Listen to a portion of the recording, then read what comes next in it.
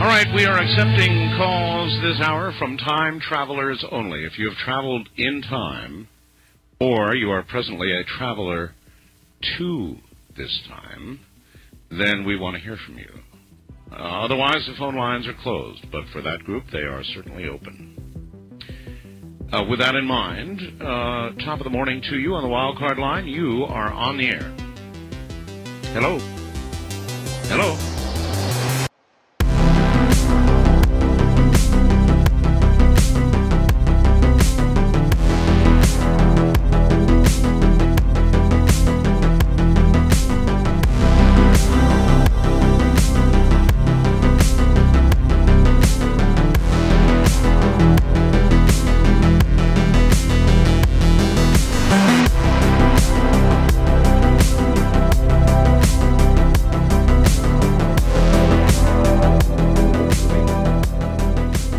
Recording is in progress right here on the Infinite Fringe. Hope everybody's doing well. I said we were going to end the year strong, and I fully intend to do that.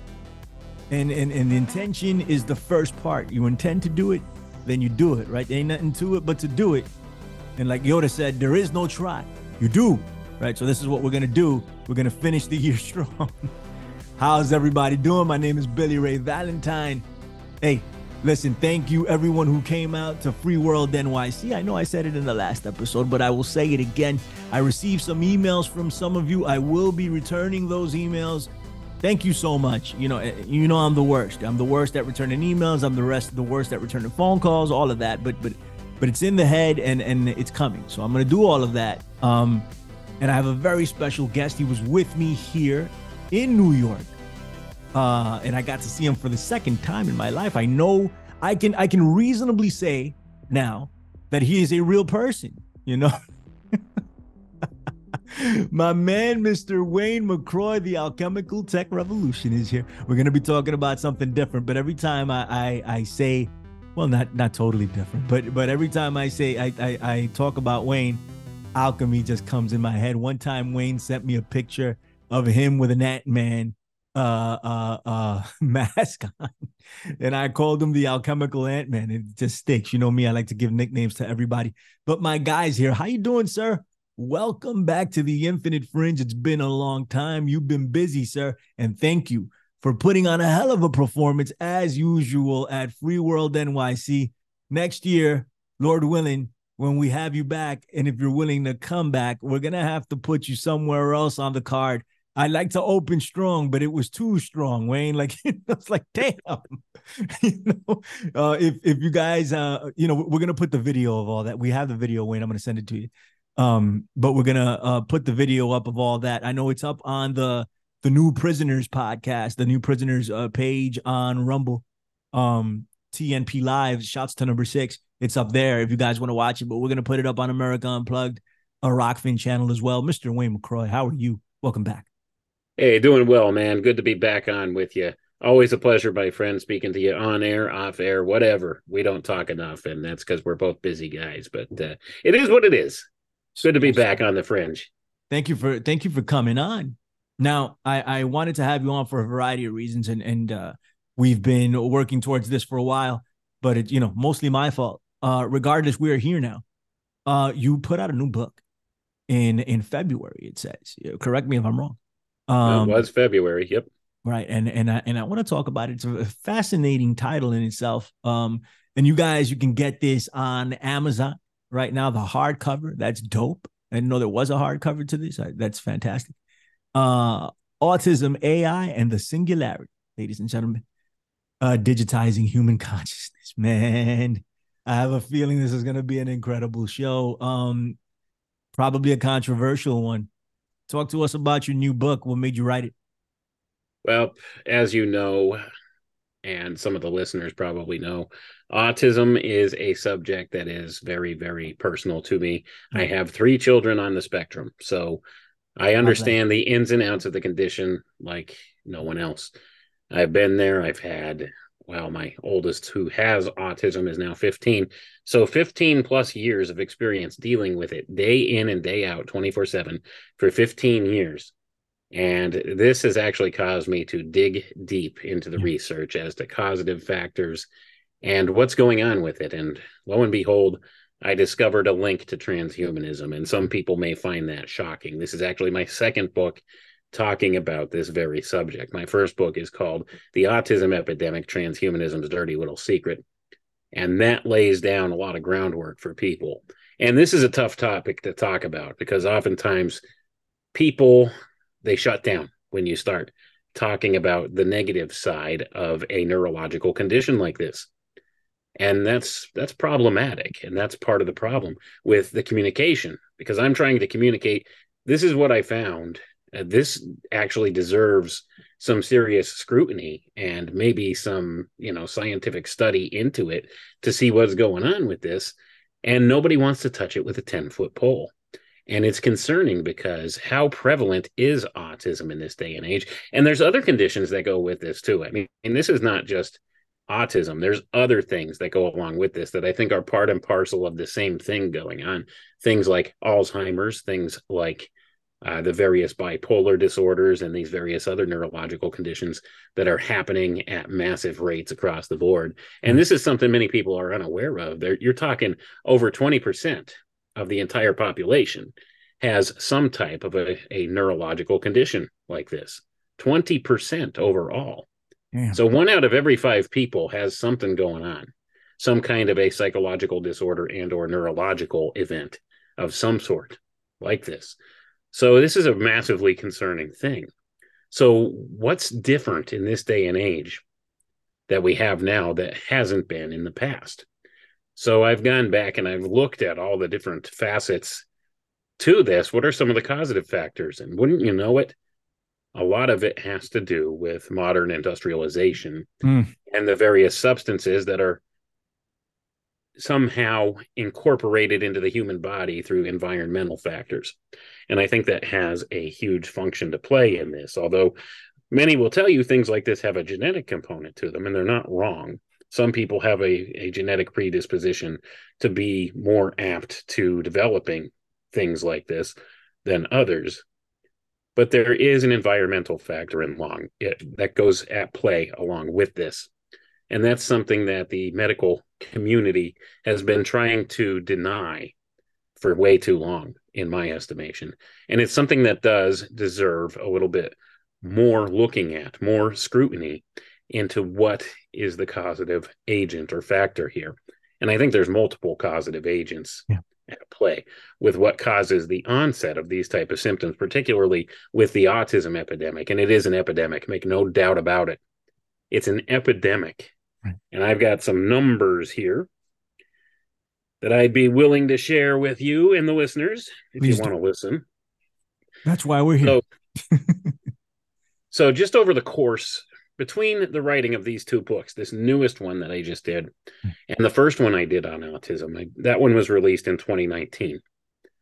So I put that one out in 2019, and here we are 4 years later, less than 4 years, and we have significant changes in some of the data. And I'm just going to read this portion right out of my book for you. In 2019, the data showed that the vast majority of the cases of autism had average or above intelligence. This number was around 44%. So keep that in mind.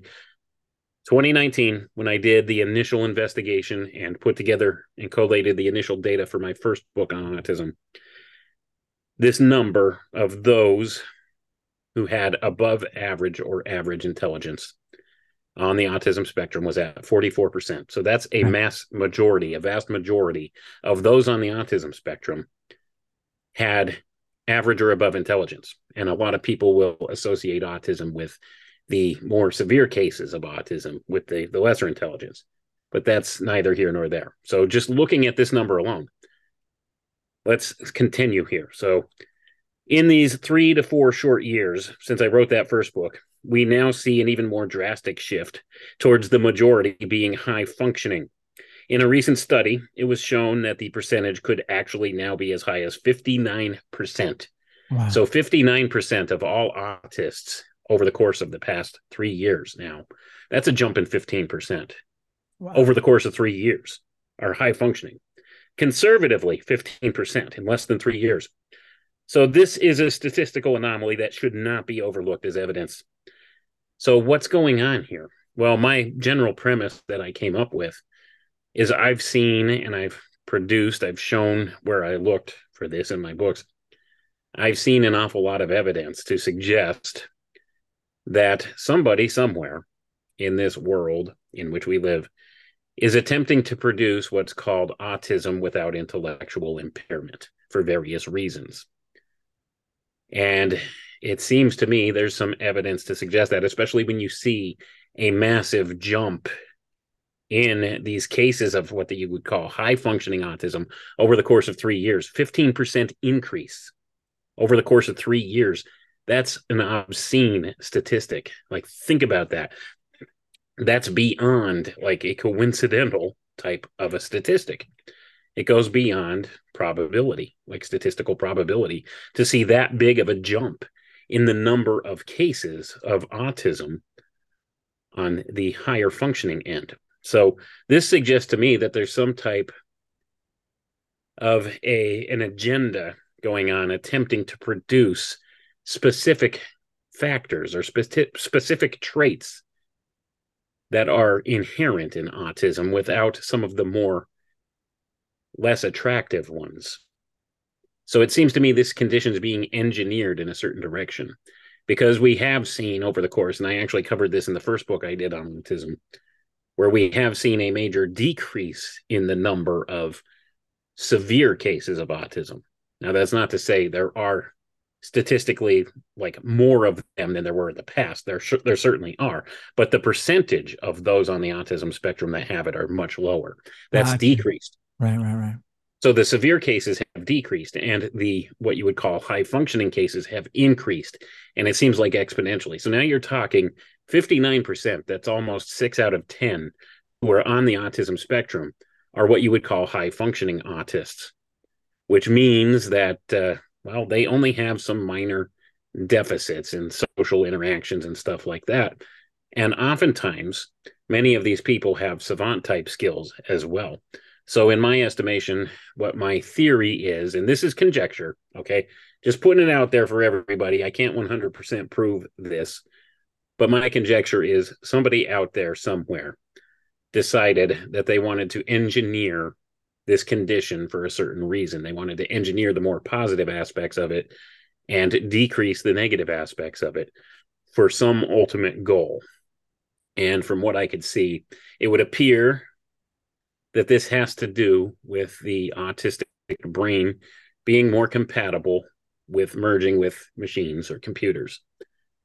And that's just, that's just opening the floodgates here. I mean, a lot of people will find this position very controversial, Right. understandably so. And I wish it wasn't the case, but it just appears to me there's an agenda at play here. And we've seen this normalization of this condition in society. And it's concerning to me. I mean, as a parent, as a human being, I don't want to see anybody saddled with this disability. And many people will disagree with me and say it's not a disability. Well, let me tell you something. As the parent of 3 children on the autism spectrum, I will tell you it is very much a disability for them.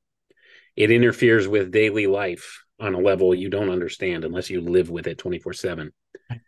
It interferes with your daily functioning. And although maybe socially we go out somewhere, everybody tells me, wow, your kids are so good, they're so well behaved and everything like that. Well, they don't see them day in and day out when they're at their worst, when they're at home, when they're having meltdowns and this kind of thing. When they're, they can't express themselves properly in a neurotypical type fashion. They don't see the negative sides of it. And they look and they you wouldn't know. You wouldn't know my children have any type of a disability like this, because intellectually, they're all very smart. All of them, all 3 of them on the spectrum, they're smart. They fall in this high functioning category, as we said. So you wouldn't know by looking at them that there was anything going on like that. And it's kind of a silent epidemic at this point, because so many people actually have this condition now, and they just muddle through life, and they have their difficulties, and largely they don't know how to express those difficulties, because one of the major facets or problems with it is this this social disconnect. So what I have seen and experienced firsthand is there's an affinity towards technology that goes with this as well. So my oldest, who has autism, he's 15 now. He is a computer whiz. Like he actually builds his own computers and everything, and he wants to make a career out of that. And he's really smart. He knows what he's doing. He knows how to do all kinds of different hacking and stuff like that too. But it's interesting. He knows how to do all kinds of computer mods. He's really interested in gaming and doing all that kind of stuff. But there's this affinity there for the computer. That's how he does the vast majority of his socialization. He talks to people online. He doesn't like having in-person interactions with people. So he would rather be on the computer and communicating with people that way, and like playing games and stuff like that with others, rather than having a physical one-on-one conversation with somebody. He's still very awkward in that kind of way, like socially, but he has come a long way. He's overcome so much. God bless. But it does very much interfere with your social daily life in a lot of different ways. But there are people who say that it's not a disability, and actually there's been this trope, this social engineering trope as of late, that it can actually be a benefit, that it's beneficial to have autism. I don't know if you've seen much of that, but this is certainly something that's going on. I've seen it. Yeah. So they're saying, like, so much so that there's actually people that make the claim that autism is the next step in human evolution, and they've actually tied it back to important other steps in human evolution in the past. There's whole research communities that have done this. So it's an interesting form of thinking too. They say it's an integral part of human evolution, that without autism, we wouldn't be where we are today. And that's another thing that I've kind of discovered. If you go back through the historical record and narratives, this didn't appear until the late 1800s, early 1900s. Anything with these similar type of traits associated with it. It wasn't in the literature up until that time at all, anywhere. So something's changed since then. But of course, these people, there are these academics and these certain special interest groups out there that want to try to convince us that autism has been with us throughout all of human history, and that it was an important factor in the evolution of mankind. And there's actually researchers out there on the anthropological side of things that have made claims like this in various research papers and stuff they've produced. And that's out there. There's one, her name's Penny Spikins, who's done a lot of writing on this. And this is where I first found the terminology, quote unquote, autism without intellectual impairment. So this is one of the things that led me to start digging further and deeper and finding that there's all of these different associated agendas attached to this whole notion. And they've been really doing their utmost to normalize this condition and to try to scream down anybody who questions it. Right. Say, you're ableist, or you're discriminatory. I've encountered all of it, man, and I couldn't be further from the truth. I have 3 kids on the autism spectrum. I want what's best for them. Right. That's one of the main reasons why I started doing this. Right. This, seeking after truth and going down all these rabbit holes, and it's to the point I quit my full-time job. This is what I do now. All right. That's how important this stuff is to me. I want my children to have a future. And that's kind of where we're at. And I see all of this social engineering going on. And that's the bottom line here. And it's all steering us towards this transhumanist agenda. And that's the point. And that's the important aspect of this. It's all about digitizing human consciousness. And I know it sounds like a bridge too far for some people, sounds a little ridiculous, but it's absolutely about engineering the human mind for capitulation to programming with the machine and enmity with the machine, one-on-one with the machine, this parity with computers. And that's what all this BCI device stuff is all about. Another interesting thing that's happened since I wrote the first book and this second book about autism now also is, in the first book, I made a prediction. I usually don't do this, but I saw the writing on the wall then. And I made a prediction that within the next several months, Elon Musk would come out and say that he can cure autism with his Neuralink device. And sure enough, He has since then done so. He's come out and said he's pretty sure that with Neuralink, they can, quote unquote, solve autism. And of course, he also claims to be on the spectrum as well. So this also is, in my estimation, one of the aspects of the social engineering portion of this thing going on, of this agenda. You present, this is the richest man in the world. He's autistic. Okay, it looks like it's an advantage. They do very well for themselves. This could be an advantage for some people. So they're trying to convince people that this is actually more of an advantage than a disadvantage to have this. And just that jump in the statistics that I have recorded here, 15% increase of those high functioning autists over the course of 3 years, little over 3 years. It's absurd. It's absurd, like the statistical probability of something like that happening for any type of a condition over that short of a time period is just astronomically unrealistic. Let's put it that way. So that suggests to me that there is an engineering portion of this or aspect to this whole agenda going on.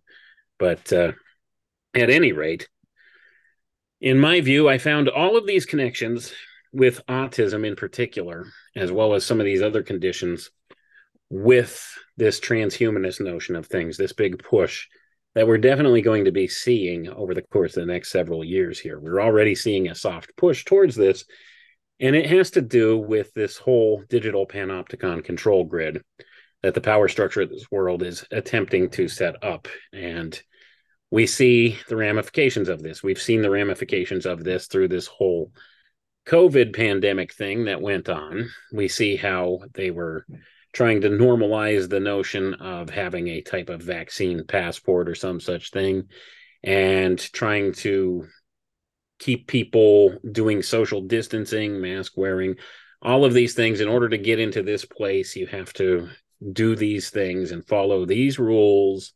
And if you don't, well, we'll deny you service. And that was kind of a soft rollout of what will later be adopted as a social credit score, already been adopted in China as well as other places. And the infrastructure for that's already in place here in the West. It's just not been fully realized or recognized yet or rolled out on the public like that. But certainly it all ties together. And we have this medical information tied to that because it's all about creating this centralized utility that has all your data on it, every data point that they have on you in one central ID program, even your social credit score. So with that, they could use that in order to lock you out of places if you're non-compliant with things. They intend to do this with the central bank digital currency, which they're also heavily rolling out. So what they're going to do, and this has all been speculated in their white papers and everything else, it's all out there. You can find this stuff. What they talk about is universal basic income. And of course, it'll be a digital income that they give you. And your social credit score and everything will be attached to this, as well as all your biometric information. And what they're going to do with this central bank digital currency is they're going to make it into programmable money. So if you don't use this money by certain expiration date, well, it's gone. Wow. And if you don't use it for what they say that you can use it for, it's gone. It won't work for anything else. And we have like the soft rollout of this. It's been indoctrinated into the people already. Think about systems like food stamps. I don't know if you're familiar with food stamps, but how that works, they give you a little credit card thing now, and they put X amount of dollars on that, and you could use that per month just to buy food and nothing else. You can't buy anything else with that but food. And there you go. And if you don't use it, well, it carries over to the next month. But the next step beyond that with this programmable digital currency is they'll put expiration dates. They'll be able to do that on your money and be able to tell you exactly what you can and cannot spend your money on. And so we have the infrastructure in place to do this already. It just hasn't been utilized just yet. So at any rate, this is all part and parcel of the plan. And it's beginning to really materialize. And it might take probably a good generation before we see the whole transhumanist notion of things kick in full spectrum. And what we would call that is what we would refer to as the singularity. When we achieve that transhumanist singularity, that's when everybody will be We'll have the digital neocortex through a BCI device attached to the greater web or the greater grid, the next generation internet technologies, this kind of thing, where your mind will be directly wired into the system. And of course, this creates all kinds of different philosophical conundrums for people in and of itself. But the rollout phase starts with digital currency, programmable digital currency, social credit scores, this kind of thing. So guys like Ray Kurzweil are predicting the singularity by like 2049 or 2045, right, or two dates they've been talking about. And of course, we see all of their Agenda 2030 stuff. They're trying to line up all their ducks in a row with all of this, and that all relates to this whole social credit score idea, programmable money, all of this stuff. So it's a control mechanism, essentially. And once they have your brain hacked into the system, well, then it's game over. I mean, they can pretty much control anything you do. And we're talking right down to the thought police becoming a reality, because they're slowly setting up the infrastructure for what's called the Internet of Thoughts, which is a subsystem of the Internet of Things. This has all been talked about in white papers and stuff too. So we have all of this stuff. And I know this sounds like a lot of information. It's a lot to try and pack into one show here. So no, absolutely. I'm trying to hit I'm like, there's a lot of, we're not going to get it done in an hour, not even close. So we're hitting the high points. Do your own research, buy Wayne's book and look into it. And we'll probably do a couple of follow-up shows to get into specific areas, because we can spend hours just on one specific area. There were a couple of bridges built here, right? And we jumped from autism to the singularity. And people are like, well, how are you making that jump? So we have to build that I don't know, thought bridge over, that bridge of ideas, right? Bridge it over and link it all together, even though you did do a really good job at laying this stuff out, right? And I made a couple of mental notes. For sure, some of them are going to go, but back to autism and it being normalized, right? The term neurodivergent comes to mind, because what they're doing is saying that, and if there's a lot of people that really agree with this, and there's, I think it has to do with political correctness in a lot of ways, and a lot of other things, and maybe some of the stuff that you were talking about, Wayne. But neurodivergent is, well, there's nothing wrong. They're just different. They think different. They do things differently, and it's true. They do things differently. But is there something wrong?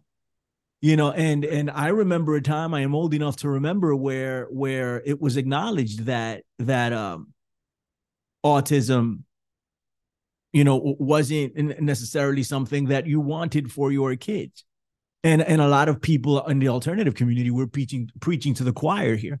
A lot of people are going to be like, of course, and that's a no-brainer. But there's a large number of people outside of this bubble, that think very differently, and for a variety of reasons. And I think they're well-meaning people, but they don't want to listen to the other side when we talk about the environmental factors and how they affect humanity, right? And while you were talking, I started looking up a couple of things, because I remember the Amish in particular. Go look that up now. I challenge anyone to go on Google and look up the Amish and autism. All you get is debunkings. No, Amish kids are not immune to autism. And these are very general terms here that they're using here. Nobody said that the Amish were immune to autism. We're looking at the rates of autism, right? But interestingly enough, I see this a lot here in the South Bronx. A lot. I see expressive and receptive language delays. I see a lot of autism, a lot of it in the kids. And it's alarming to me how many different kids in one area are affected with this nowadays. I don't remember it being that way. I just don't. And the mainstream, and this is mainstream scientific literature, in a lot of ways. There is some of the contrary scientific literature that is mainstream also supporting some of the ideas that we've talked about here. But a lot of it is saying that it's awareness now. People are more aware. They weren't aware before. Now we're aware. And this is why we see this increase. I don't subscribe to that point of view. I just do not. Right. And the highest rates of autism, at least here in New York, but I'm willing to say that around the country, don't quote me on this, but go look it up. I think it's between Black, Hispanics, and Asians. We are the highest rates. And I see it here all the time. And why is that? I mean, the Asians, I don't know so much, but like the Black and Hispanics, we are surrounded by the worst possible things, and when we talk about, and it's poverty, but it's more than just poverty. It's poverties in the inner cities. And what you went back to the 1900s and the late 1800s. When was the Industrial Revolution? When did that pop off? Do you remember off top? Oh, there you go. That's one of the points that I got to in doing this research.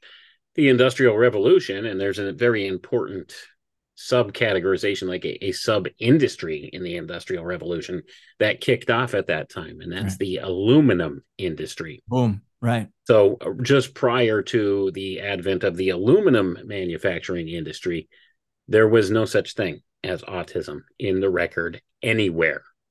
Anywhere.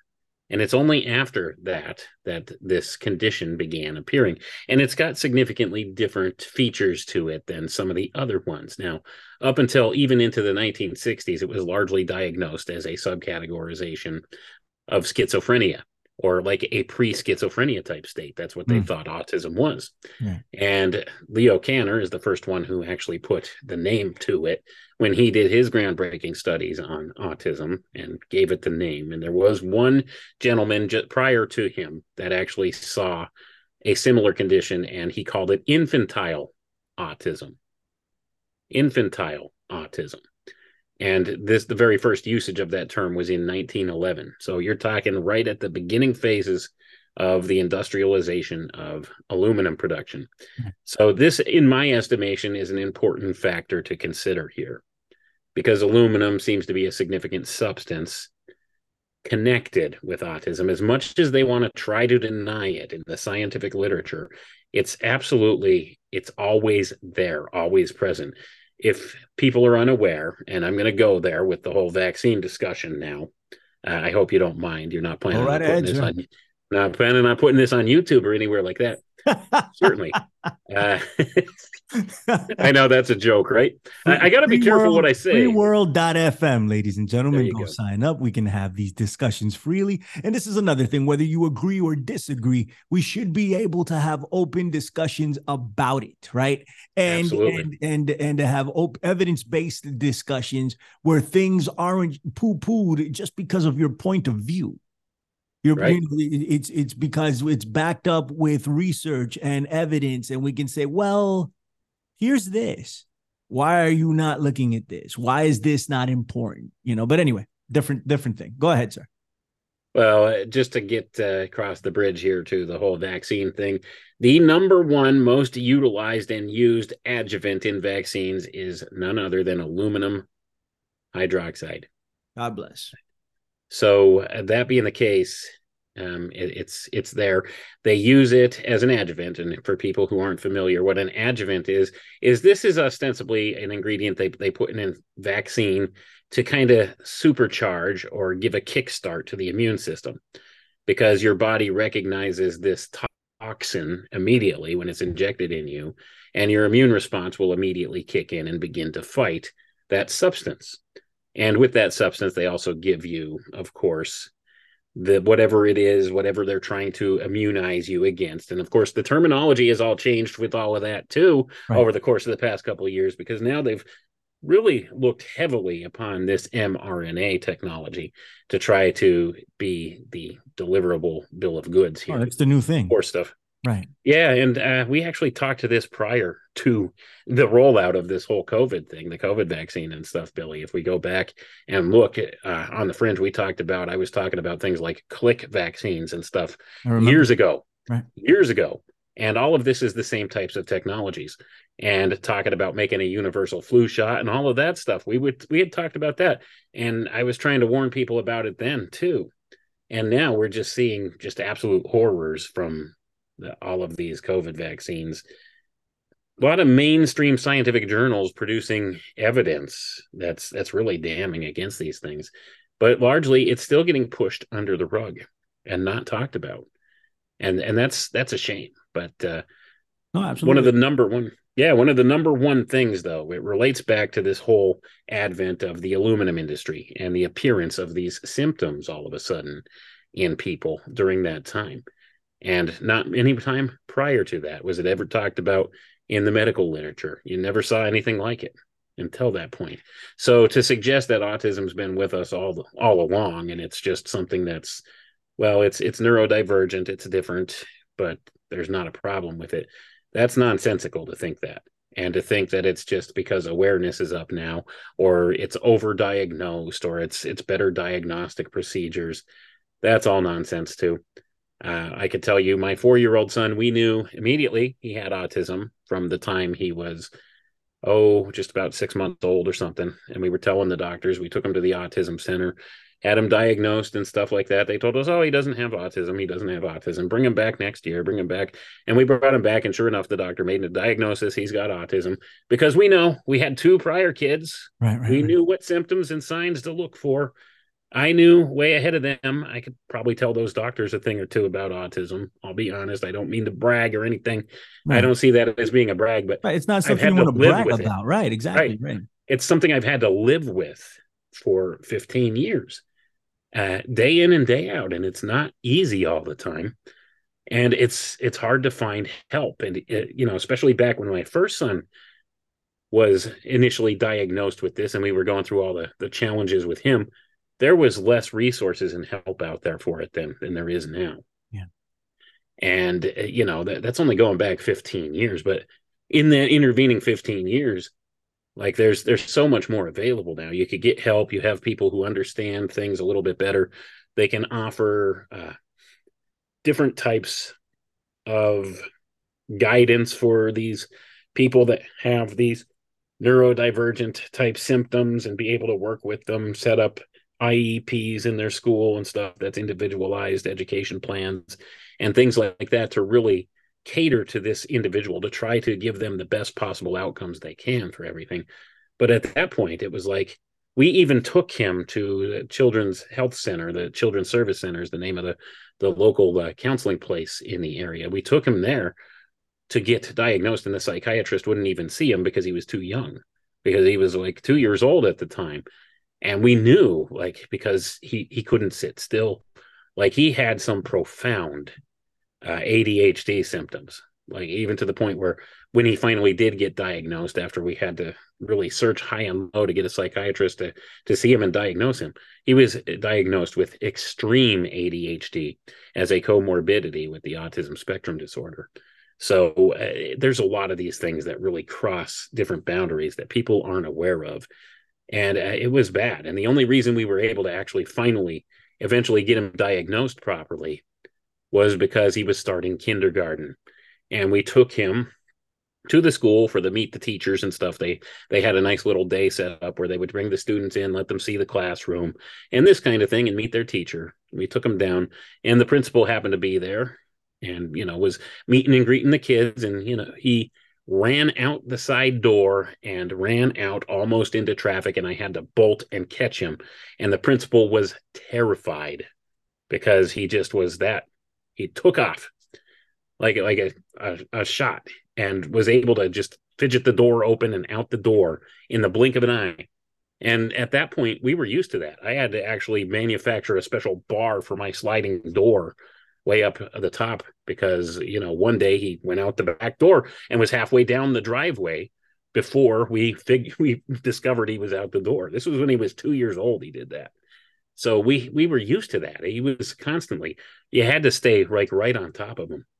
Otherwise he would just bolt. So this is what terrified the principal, the fact that he ran out. And not only that, I ran and had to catch him. And then when I caught him, and I grabbed him and picked him up, he was hitting and kicking me and everything else because he also had some other comorbidities along with the autism spectrum. So she was terrified, and they weren't going to take him in kindergarten unless they could figure out what was going on. So we were forced to find a psychiatrist who could help him, or at least diagnose him and see what's going on. And lo and behold, we found one finally that was willing to see him, because all the other ones, they told us he was too young, that they wouldn't be able to diagnose him with anything. So we kind of lost hope, and we were on our own for like 5 years. Five That's years. interesting that you were able to pick up. We need to have a conversation about that off air, about how Right. what you were able to pick up on in 6 months, because Right. it is like difficult to make a diagnosis so early, Yeah. but I'd love to pick your brain about that Oh, certainly. at some Yeah. point. But in the interest of time, we don't have too much time left. Right. I want to hit a couple of other things with you. Um, you talked about how some people say it's a natural part of human evolution. Now, for that, what's the definition of evolution? Right? What are you thinking evolution is? And that's different from person to person, right? There's the quote unquote scientific version, if you believe that that's what happened to humanity, and that doesn't mean that you're a creationist either. It just means, what is the definition of evolution, right? And I mean, for one, I don't see there being any evidence of us humans evolving to the point that we are now. That, I mean, there's still a missing link, admittedly, in mainstream science, right? So until that's found, I don't know what to tell you.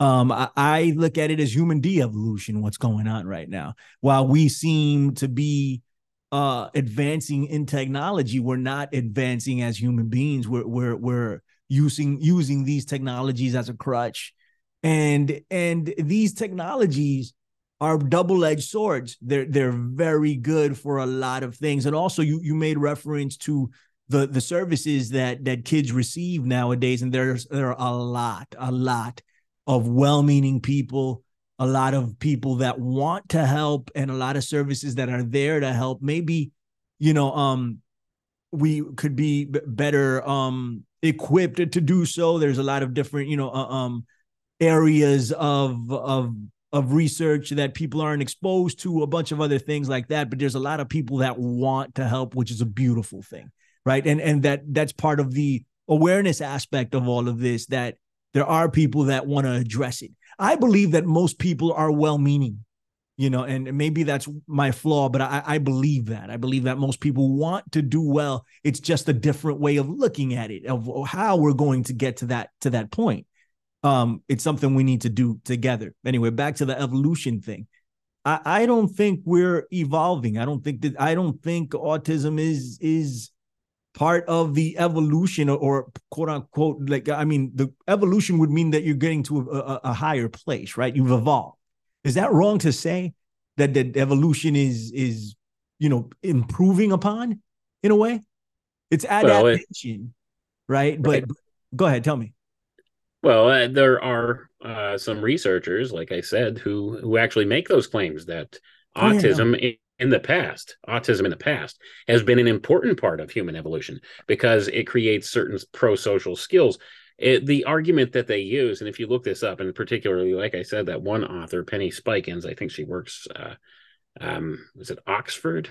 Right. University, one of the major institutions over in Britain. I don't remember off the top of my head, but she's an academic there who's done an awful lot of research in this, and she's not the only one.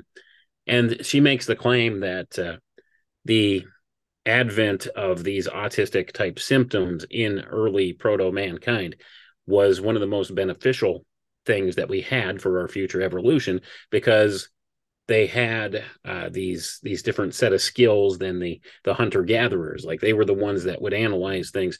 They had very comprehensive spatial awareness skills and things like that they were able to use, and they were largely credited with creating new technologies and teaching the others. And they had a very special place Gotcha. in early society. So they were kind of like the shamans and witch doctors of the early ones. The ones that were kind of socially outcast from the others, a little bit different, but they were an important part of the community. This is the argument that she uses. And this also taught people to be compassionate towards one another and helped us to evolve socially in that aspect. So this is the argument that she makes. And like I said, it's not just her, there's others too. So they make the argument that autism's been with mankind all along, and it's been a hugely important factor in our evolution to where we are today. And there are those that Sounds will to me that still that's argue. sorry, Wayne. It No, go sounds ahead. to me like that's trying to put a square peg in a round hole, man. That's what it is. Like, let's That's force it in there and let's hope it works out. Go ahead. That's what it sounds like to me. And that's why I say a lot of this is social engineering going on from the highest level academicians out there. So somebody has a vested interest in trying to make this normal and attractive for people. And there are those who argue today that autism is the next step in human evolution. Right, right.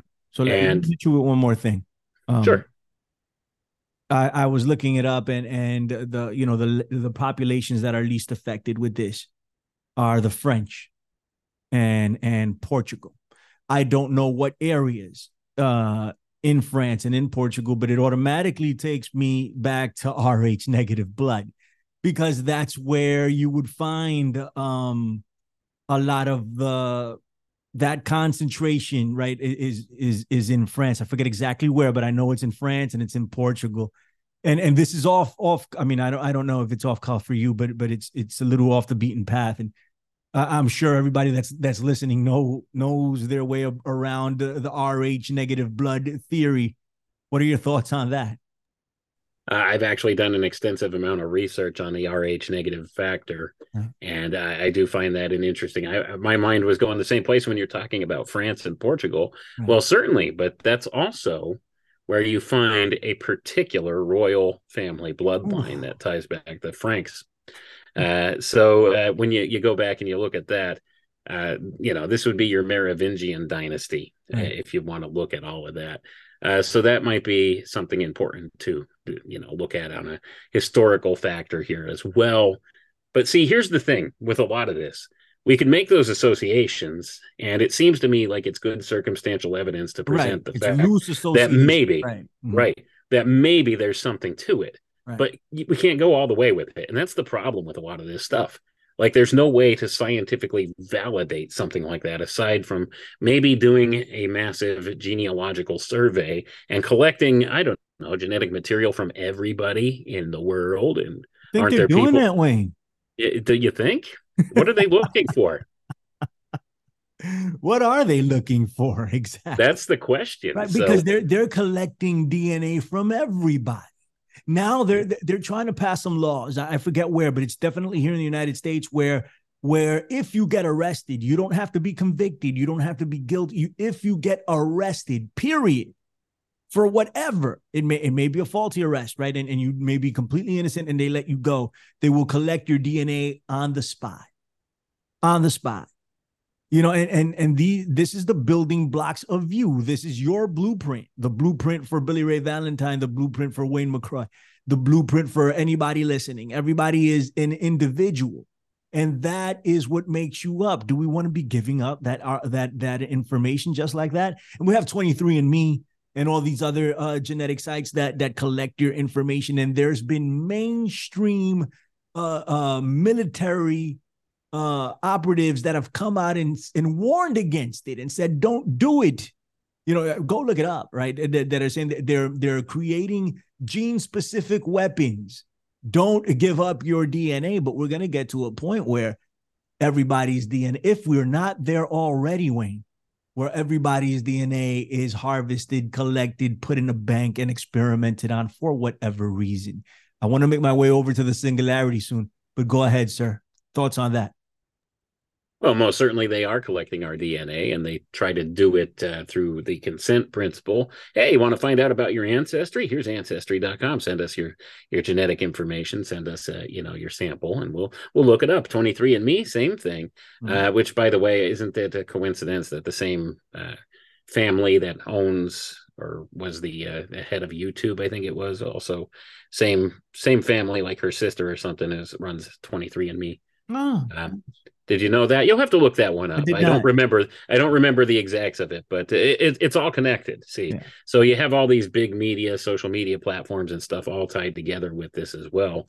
And of course, the whole goal is to collect everybody's biometric data, Right. put it in a centralized database, and have everybody's biometrics attached to their straw man identity, wherein, your bank account is tied to it, your credit score, your social credit score, everything about you, all your medical data, everything in one centralized utility. And this gives this new system that they want to set up, that I like to call the beast system, all kinds of pertinent information about you. We are living in the age of big data, and data is king. And they have more data points on people than we will probably ever be aware of on each and every individual. And they're collecting this and they're putting it in centralized utilities. And interestingly enough, one of the databases that they are basing this whole thing on is actually based on the National Autism database here in the US. They used this as a test model to see how much information they could collect on people in this way and putting it in a centralized utility. So this is one of the models that they're using for this greater global unique identifier system. You could look that up, global unique identifier, GUID. So they're looking to collect this, and they've been doing so. And it goes ostensibly into a research database where you remain anonymous, where your information remains anonymous. But if you believe that, I have a nice bridge out there in San Francisco to sell you. Is it So golden? if you think for an instant you could give your genetic information, oh, we won't attach any personal information to that. We're just using that for medical studies. If you think the artificial intelligence systems can't figure out who you are, I think you're a little bit deceiving yourself there. So that's the whole thing. When they have all these data points on people, it's becoming a concerning thing, and they are collecting people's genetics. And that's the whole advent of this whole singularity notion and this transhumanist notion that people seem to misinterpret oftentimes too. We're not just talking about electronic, mechanical computers and components. They're tinkering with human DNA and everything else. We're talking there's biologics involved with all of this too. This whole engineering of mankind into this singularity mode. So it does have to do with attaching the brain to the computer, to the network in the cloud, the computing cloud.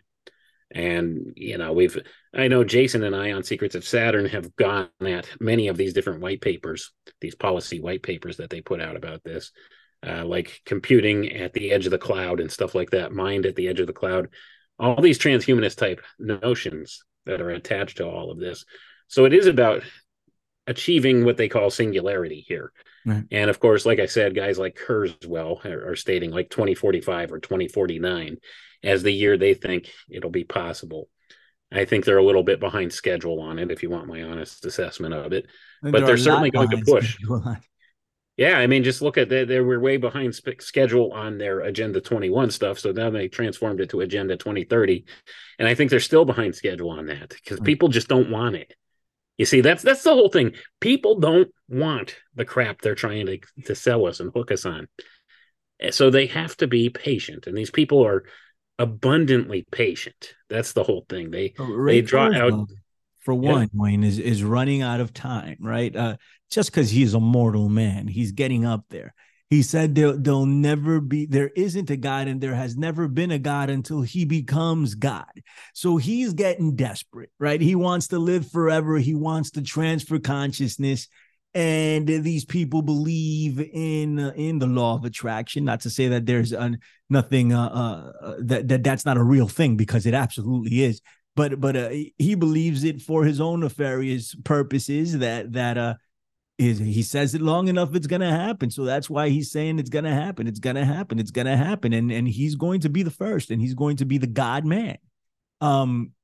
Good luck. Good luck trying to transfer your consciousness into a machine or into what. Good luck trying to make that happen.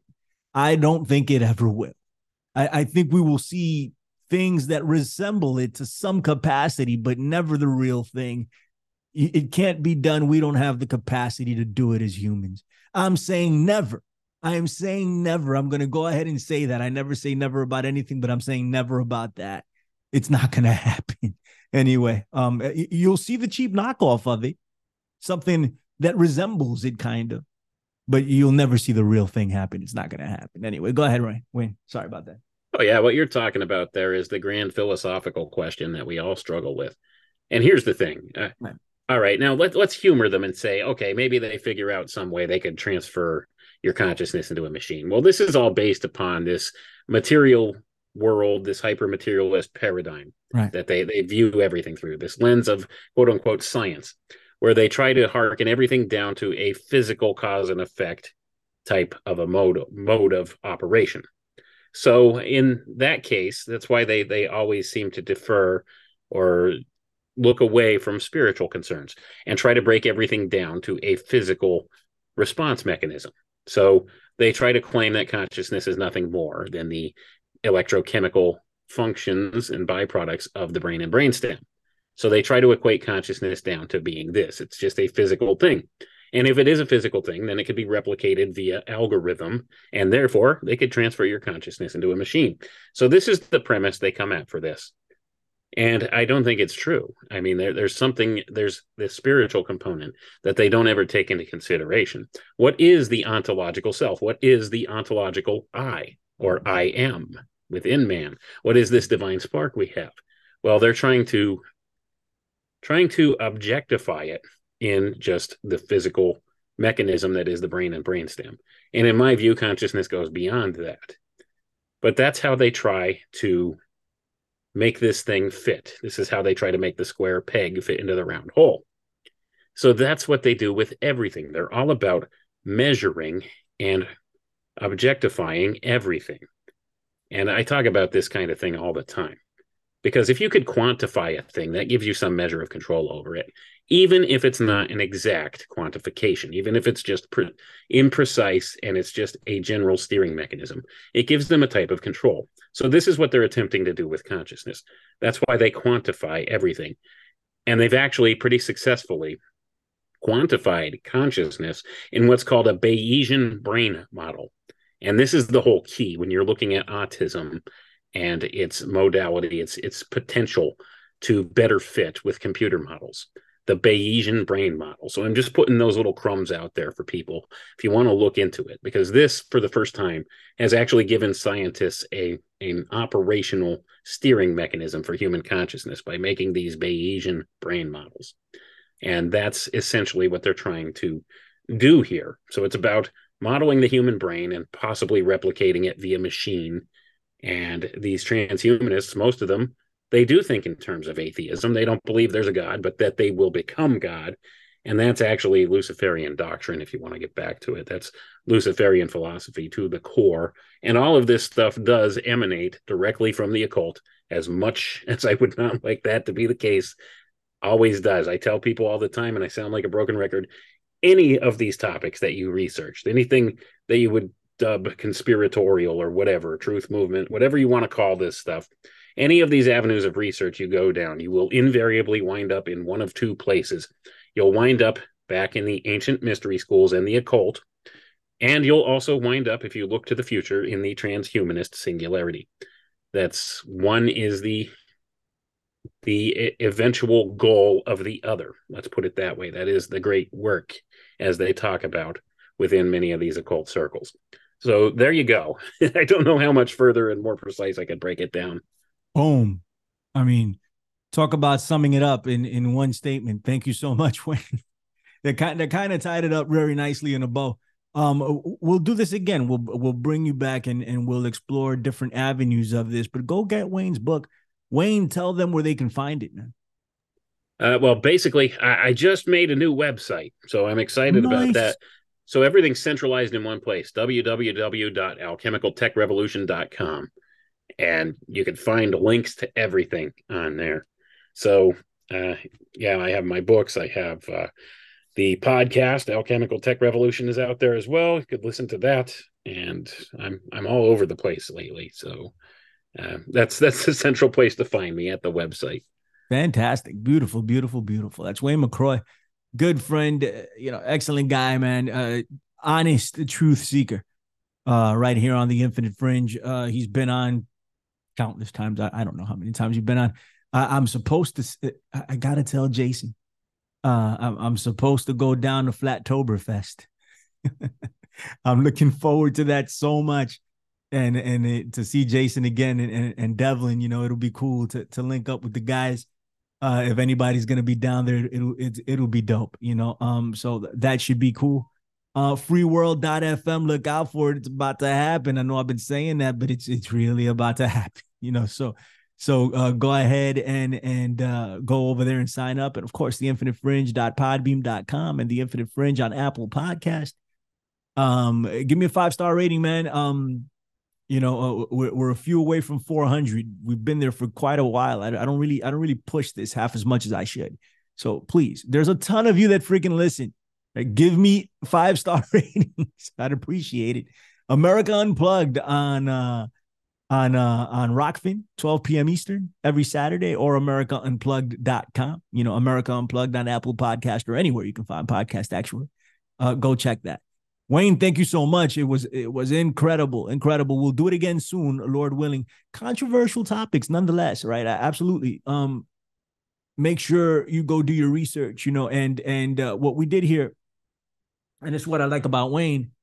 We presented it as it is. We're not presenting it as a fact. These are theories that we are looking into that are based around facts for sure, but the conclusions that we are drawing, together or independently, my conclusions or Wayne's conclusions are just that. They're theories or speculation, even though there's evidence behind them. Absolutely. That's what we're trying to do. And you are free to do the same, right? And that's how we grow. That's how we get better. That's how we weed out the bad ideas and keep the good ones around and make it to a place where we can have our concerns addressed. Because is something up? Absolutely. And if they try to tell you otherwise, I don't know what to say about that. We are intelligent enough to notice when something is up, when something is different, and not the way it's supposed to be, and the terms like ableism, I think they serve to limit, what we can do instead of acknowledging the reality that we have in front of us, And while they maybe there are some instances where a person can be called an ableist, but it's such a broad term at this point. Anything like pointing out the obvious, oh, you're an ableist. That's it. And it's part of this PC culture, man. And it hasn't taken us anywhere productive, in my opinion. It's just what it is. Anyway, Wayne McRoy, thank you so much. My name is Billy Ray Valentine.